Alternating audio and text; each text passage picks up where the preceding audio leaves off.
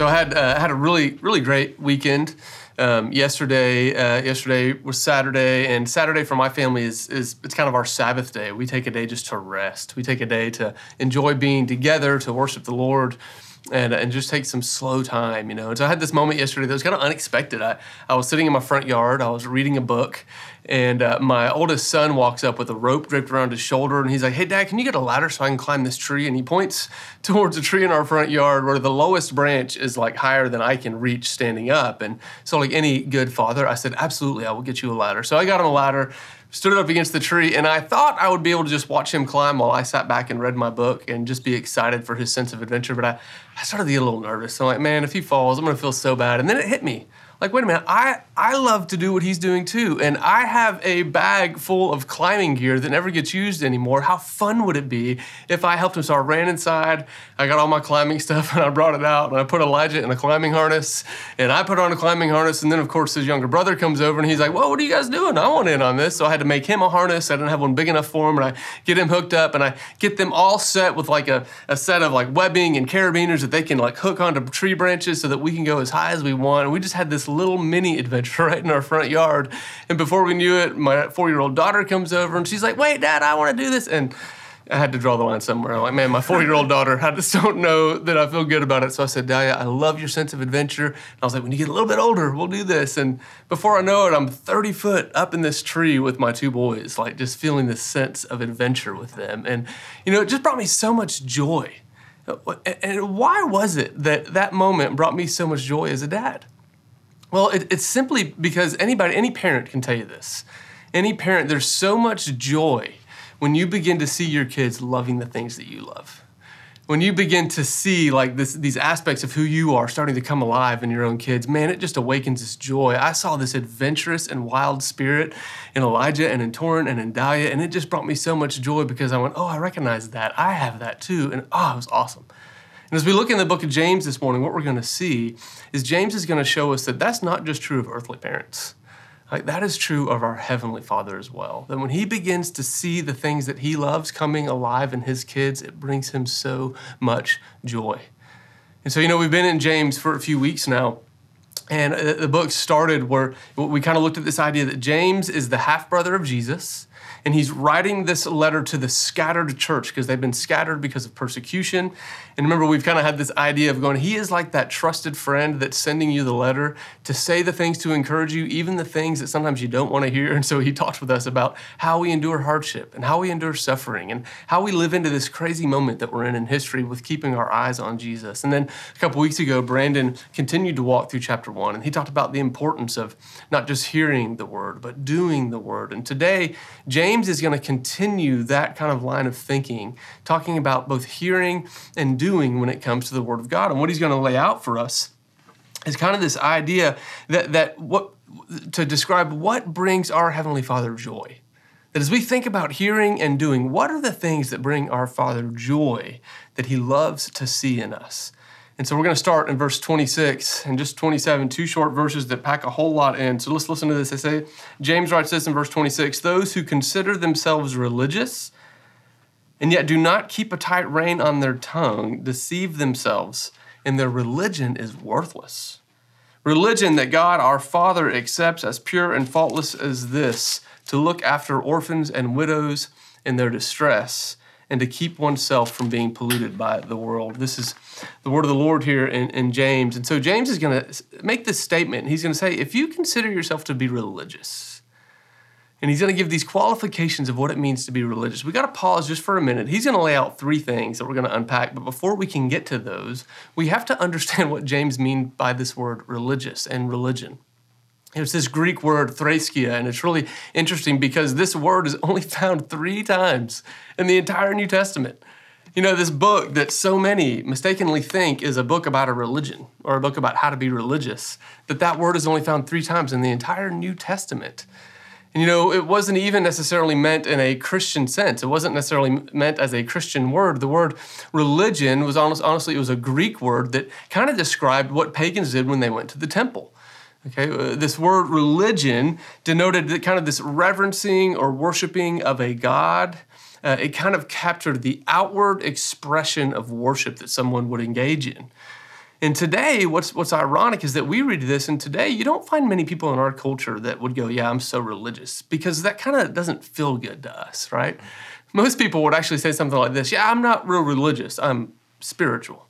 And this is kind of the language that we like to use. But ironically, what you see is that even in the Greek language, there was a word for spiritual. And there was the word eusebio, and these two words, they actually went together. You see, if you were a spiritual person, the external expression of your spirituality was called religion. The two were intertwined. And, it doesn't matter what your spirituality is. If you have an external expression of that spirituality, that is this word religion. It doesn't matter if your spirituality leads you to, sit at Radnor Lake here in Nashville and connect with nature. That's an external act. That's religion. It doesn't matter if it's lighting a candle for a moment of silence to meditate and reflect. That is a religious act based on spirituality. It doesn't matter what your external act is. If it's based by this desire to be spiritual, it is a religious act. And what James is going to show, he's going to contrast this idea of outward religious acts or religious expressions of spirituality. He's going to contrast that with that which actually brings our Father joy, that which pleases God our Father. Now, here's the thing, even though we don't like the word religious, American Christianity is just replete with outward actions of religion, right? I mean, we are like the golden corral of religious options. I mean, you walk in, it's like this smorgasbord set. It's like, man, if you want to know what religious action looks like? Well, it can be going to church on Sunday morning. At least it used to be. Now that's kind of not an option as much anymore, But it's like, hey, you can go to church on Sunday morning. Hey, you can read your Bible every day. Hey, you can follow this teacher on whatever social media platform. You can listen to their podcasts over and over again. You can read a plethora of devotional books. You can have Hillsong or Bethel on your iTunes playlist and listen to that while you drive down the road. It's like, man, you name it. There is no shortage of external expressions of religion in American Christianity. But what James is going to argue is that all of these external religious acts, you can engage in any one of these or all of them without your heart actually being fully engaged. You can go through the external behavior without your heart being there. James is building on his continued thought of hearing and doing. He's continuing to build on this idea that we have to hear the word and put it into practice. He's building on the foundation that his older brother laid. In the Gospel of John, chapter 14, Jesus says this, "If you love me, you will obey my commands." What James is going to say is the true litmus test of your religious activity is found in obedience at the core of your heart and who you are.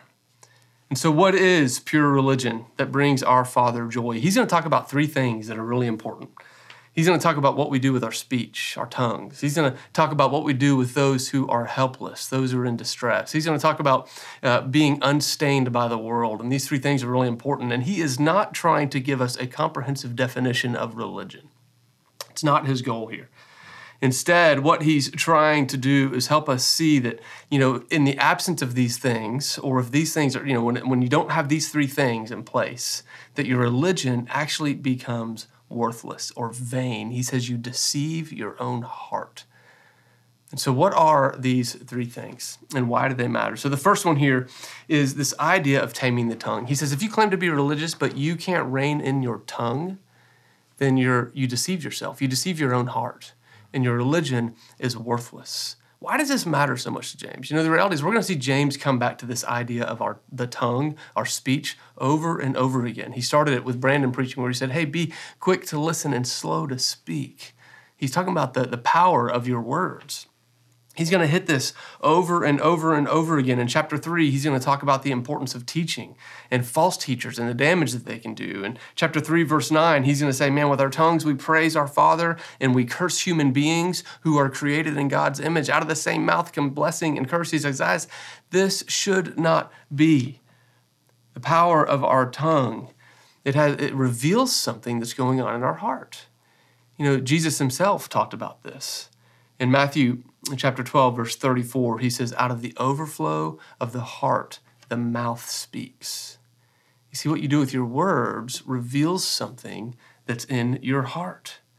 And over again, James is going to go, hey, rein in your tongue. He depicts it like it's this wild animal out of control.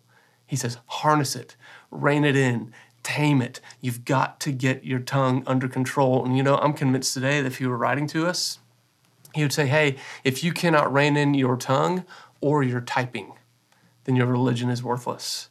Because guys, the reality is we use the power of words to tear down, not just verbally anymore, but we're doing it online on a daily basis. Man, do we wonder why we live in a nation that is just fraught with division? Think about the power of careless words and what they do to destroy and what they do to tear down. See, what we do with our words really, really matters. Jesus is going to say, hey, what you do with your words, whether it's written or spoken, reveals something about what's in your heart. He'll say, guys, the vulgarity that you engage in, the vulgar jokes you laugh at or that you tell, the coarseness of your language. Talk about gossip. The New Testament is just full of man, stay away from gossip, tearing people down behind their backs. It's destructive. Slander, talking poorly about people, whether in front of their face or when they're not listening. It is destructive. Deception, using your words to lie or to deceive. It is destructive, and all of it reveals something about what's in your heart, to the point where James says, hey, I don't care how many religious acts you engage in. If you go into a worship service and praise the Lord and then walk out and tear somebody else down with your tongue, whether online or in person, your religious act was worthless. Whew. He says you might as well be worshiping an idol. It's vain. It's nothing. Guys, the value of our words is so important. In reality, these two verses, 26 and 27, they kind of function as a thesis statement for the rest of the book. So I'm not going to deep dive on any one of these things. But what we see is that James is calling us back to the character of God, our Father. Remember, this is about what does our Father like to see? In verse 18, James gives us this little glimpse of what he believes is central to the character of our Father God. So in verse 17, he says, if you look back in chapter 1 and verse 17, he says, man, every good and perfect gift comes from our Father above. And he talks about how he doesn't change at all. And then in verse 18, he says, our Father chose to give us birth through the word of truth, that we might be a kind of first fruits of all he created. He chose to give us birth through what? Through the word of truth. Guys, God's words matter. It was with God's words that he spoke creation into being. It was with God's word that he brought life. It was God's word that became flesh in John chapter 1. God's words have power, and God's words matter. And as his kids, our words matter too. We have to choose, what will we do with our tongue? What we do with our words? Build up or tear down? And so then James is going to keep going. He says, hey, what you do with your words, man, when you have the character of God, it pleases him, and it really matters. But then the next thing he's going to talk about is kind of this idea of caring for the helpless, caring for those in distress. He says, religion that God, our Father, accepts as pure and faultless is this, to look after orphans and widows in their distress. And, I think it's really important to name that James is not, he's not narrowing down religious practice of pure religion simply as focusing on orphans and widows. Orphans and widows, absolutely. That is a big part of it. But what he gets at, he says, caring for orphans and widows, what? In their distress. What James is trying to name is this part of God's heart that cares for those who are hurting, that cares for those who are in distress. Orphans and widows in James' day, they found themselves in unwanted circumstances through no fault of their own, and without an advocate to come alongside of them, there was nothing they could do to get themselves out of the circumstance they were in. And it is in that moment that the compassion of God comes to light. What James is trying to paint is this picture of God's heart that is full of compassion, full of mercy. It's Psalm 145, verse 8, that says, the Lord is gracious and compassionate, slow to anger, rich in love. It's Psalm 68, verse 5 through 6, that describes God as being a father to the fatherless. He defends the widows. He puts the lonely in families. This is this aspect of God's heart that James is appealing to. It's what he talked about in James 1:18 that we just read. Remember what it said? It says, he chose to give us birth. This idea that God saw you in your very worst moment, in your most helpless state, when you could not change yourself, when you could not beat that sin, when you could not make that relationship work, when you could not find hope in a world that felt so hopeless, when you could not find your way, God came to you of compassion and chose to give you new birth through his word of truth in the gospel of Jesus Christ. It's this heart of compassion that James is appealing to. And he begins to ask us, what we have to ask is, man, who are those in distress in our lives? Who are those that are helpless, that find themselves in unwanted circumstances, that can't seem to get themselves out of it? Who has he put in front of you? Because the invitation here is to have the heart of God, that if we want to be people who are spiritual, people who are marked by true and pure religion, that we will care for those who are helpless. I think about a story, last year, this woman in our church emailed me, and she was asking for some help because there were these young girls that lived on her street that were neighbors to her that she began to see just out in the street, like in the afternoons by themselves. And her heart kind of went out for them. She began to realize that for whatever reason, their parents were very seldom home. And these girls were left to themselves. They're very young. And so she began to pray, like, Lord, how can I help them? How can I serve them? And one day she comes home and she sees them and finds out they've been locked out of their house.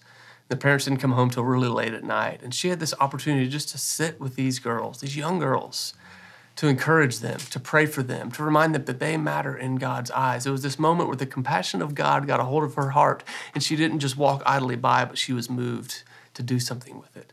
Guys, there's opportunities all around us.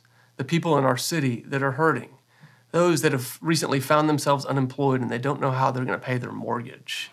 The single parents who are trying to take care of their kids and trying to work at the same time, and they need help and relief sometimes. Or it's the 400,000 plus foster kids across our nation that need somewhere to call home, someone that will show them that they matter, that they are loved by the God of gods and the King of kings. These are these moments, these invitations to be the people of God's compassion. It's what we're doing with YES. Why are we doing that? It's because there are families in our city that are impoverished and living in poverty. And God says, hey, will you be like me? Will you have my compassion for those who find themselves in unwanted circumstances? So he says, hey, pure religion, rein in your tongue and your words. He says, help those who find themselves in despair and distress and feel helpless. And then the third thing he's going to hit, actually, it's going to hit us a little bit differently. And what he's going to say is, he says, pure religion is this, to look after orphans and widows in their distress. And then he's going to say, and to keep oneself from being polluted by the world. Guys, this is really important that we catch this. See, James, he doesn't give us the convenience of religion simply being an action to work for justice or to take care of the oppressed. That's another external act that is good, that is beautiful, that is clearly pure and faultless. But if we're not careful, if it only becomes this outside thing, it can become a religion in and of itself. James goes, no, it doesn't just stop with your acts of mercy and justice. It's got to come all the way down into your heart where you become someone who is unpolluted by the world. That your heart does not begin to look like the world around you, but looks more like the character of your Father in heaven. This is James 1:18. Remember, he says he chose to give you birth through the word of truth that you might be the first fruits. We are his kids, his offspring. We are to look like him, be full of his character. And yet the world around us is going to combat that at every single step. Guys, what's interesting is we often we'll hear this phrase, don't be polluted by the world. And I think sometimes we only think of these big things that feel like pollution. We go, okay, don't be polluted by the world. I got it. I won't murder anyone. I won't steal. I won't get myself to drunkenness or adultery or sexual immorality. I won't do any of those things. I'll keep myself pure from the really big things. But guys, this is not what James means by the world. Those are just part of it. The reality is when he starts talking about the world, James has in mind the same things his contemporaries, the Apostle Paul, the Apostle Peter had when they talked about the world, when they talked about the flesh. The world is this ungodly worldview that tries to separate humanity from their creator. The world is this view that tries to take humanity and to pull them apart from God Almighty. It's this human-centered belief that human values, human ingenuity, and human wisdom can solve all the problems of the world, and we don't need the values of God. We don't need the law of God. We don't fear the judgment of God. We don't need the wisdom of God. We've got this taken care of all on our own. Thank you very much. Guys, that's what lies at the center of this idea of the world. And this this world, this pollution of the world has been an effect in creation since the fall of man. It's what we see all the way back in Genesis, that story of the Tower of Babel. Maybe you've heard that story, or these people are like, hey, we can accomplish anything. We'll build a tower to the heavens. It's this idea that we can do it without God. We don't need him. We don't need him at all. Now, our culture has adapted the world and this view that humanity is at the center. We've adapted it and we've taken it all the way down. It's not just humanity at the center. It's the individual self that's at the center. That the individual self should be able to do whatever you want, whenever you want, however you want, completely independent of God's ways, God's values, God's law. I should be the Lord of my own life, and I should get to do what I want when I want to do it. Guys, this is the pollution of the world. We get trapped in thinking that the pollution of the world is found in these big things. Here's how we kind of imagine it. We go, hey, pollution of the world, it starts, there's this big commitment to Jesus. Like, yes, Jesus, I'm yours, and I'm going to give my life to you. And then when we think about the way the pollution of the world works, we think that, the person gives their life to Jesus, and then there's like this tidal wave of world pollution. They make a bad choice, and they do the wrong thing. They engage in one of those big, nasty things that we talked about, and now they're polluted by the world. But in reality, it looks something more like this. A person gives their life to Jesus. There's this commitment. And then there are days, and there are weeks, and there are months, and there are years. And slowly across every moment, across every day, across every week and month, there's this erosion of the character of God as we are bombarded in our eyes, in our ears, in the way that we think, with messages that seek to cut the character of God out from underneath him, with messages that seek to tell us that, hey, you deserve it. Whatever you want to do, your pleasure matters more. Your desire matters more. These messages come at us every single day, that every single moment we are told that we should get to do whatever we want. And before we know it, months and years after that person made that commitment, they still wear the name of Christian. And yet if you were to line their life up with the average non-Christian, you couldn't see a whole lot of difference. Guys, you see how the pollution of the world works. It's not a tidal wave. It's this small lapping away at the shore that slowly erodes the character of God and his people. And this is why James is so big on this. He says, guys, don't allow yourself to be polluted by the world that will try to tell you that you're at the center. Human wisdom says self first, others second. Godly wisdom always says others first, God first, me last. Jesus says, if you want to follow me, you must be willing to deny yourself, take up your cross. This is what he did. This was heavenly wisdom, that he should not value his life more than he loves you, but he would give up his life so that you could find life. This is heavenly wisdom. This is heavenly goodness, and the pollution of the world seeks to tear it away from us. Not a tidal wave, guys. It's really interesting. Hebrews chapter 12, verse 1 has this weird phrase. The writer of Hebrews says this. He says, hey, let's throw off everything that hinders and the sin that entangles and fix our eyes on Jesus. I'd never noticed this before, but that verse is so interesting because it says everything that hinders and the sin. Did you know there are things in this world that we wouldn't qualify as sin, but they can hinder you from living into the character of God? And what James is saying, he's saying, guys, we've got to be wary. Understand that in every single moment of your life, you are called to reflect the goodness, the character of God. This is what we're called to. Don't be polluted by the world. Jesus would say it this way: be perfect as your heavenly Father is perfect. Be holy, be set apart, be different from the rest of the world. And don't allow the deception of the world to pollute your heart. And so this is what James is getting at. He's going, hey, if you want to be spiritual, if you want to be religious, it means you get a tight rein on your tongue. It means you control that thing. You don't let it control you. You use your words to build up. It means that we care for those who are in distress. We care for those who are helpless. We have the compassion of God in our hearts. And then he's going to say, and we are not polluted by the world. And as we keep going through James, this last one, he's going to spend a lot of time, some uncomfortable time, talking about what we do with our own desires, what we do with our money, what we do with our time, what we do with our craving for pleasure. He's going to talk about all those things as we keep going through this book. But the call is for us to fix our eyes on Jesus, to be like our God in heaven, who chose to give us birth through his word of truth so that we may be the first fruits of him in all of creation. So here's what I want you to do this morning as we get ready for communion. I want you to just reflect together with whoever you're with. I want you to take a moment and just reflect on this teaching. Reflect on verse 26 and 27 and ask each other together in discussion 3 simple questions. And these will be on the screen here in just a minute, but the questions are just, hey, what does this passage tell you about God? What does it tell you about God, about his character, about who he is, about what he wants from us? Second question, what does it say about you? What does this passage say about you or to you? And then the third question is, what are you going to do? Let's not be those who hear and don't do. Let's talk about what we're going to do. So I'm praying a blessing over you, and then I encourage you, take a moment, pause the video where you're at if you need to. Take communion and discuss these questions together. Lord, we love you. We want to be like you. We want to be kids that bring joy to our Father's heart because we look like you. Shape our hearts this morning. We know we can't do this on our own, which is why we come to communion. We recognize we need Jesus. We need the body, the blood, the cross, the empty tomb, the return, the hope. We need you, Jesus. So will you minister to us as we commune with you and as we answer these questions with one another? It's in your great name that we pray. Amen. Love you, Ethos. Let's take communion together.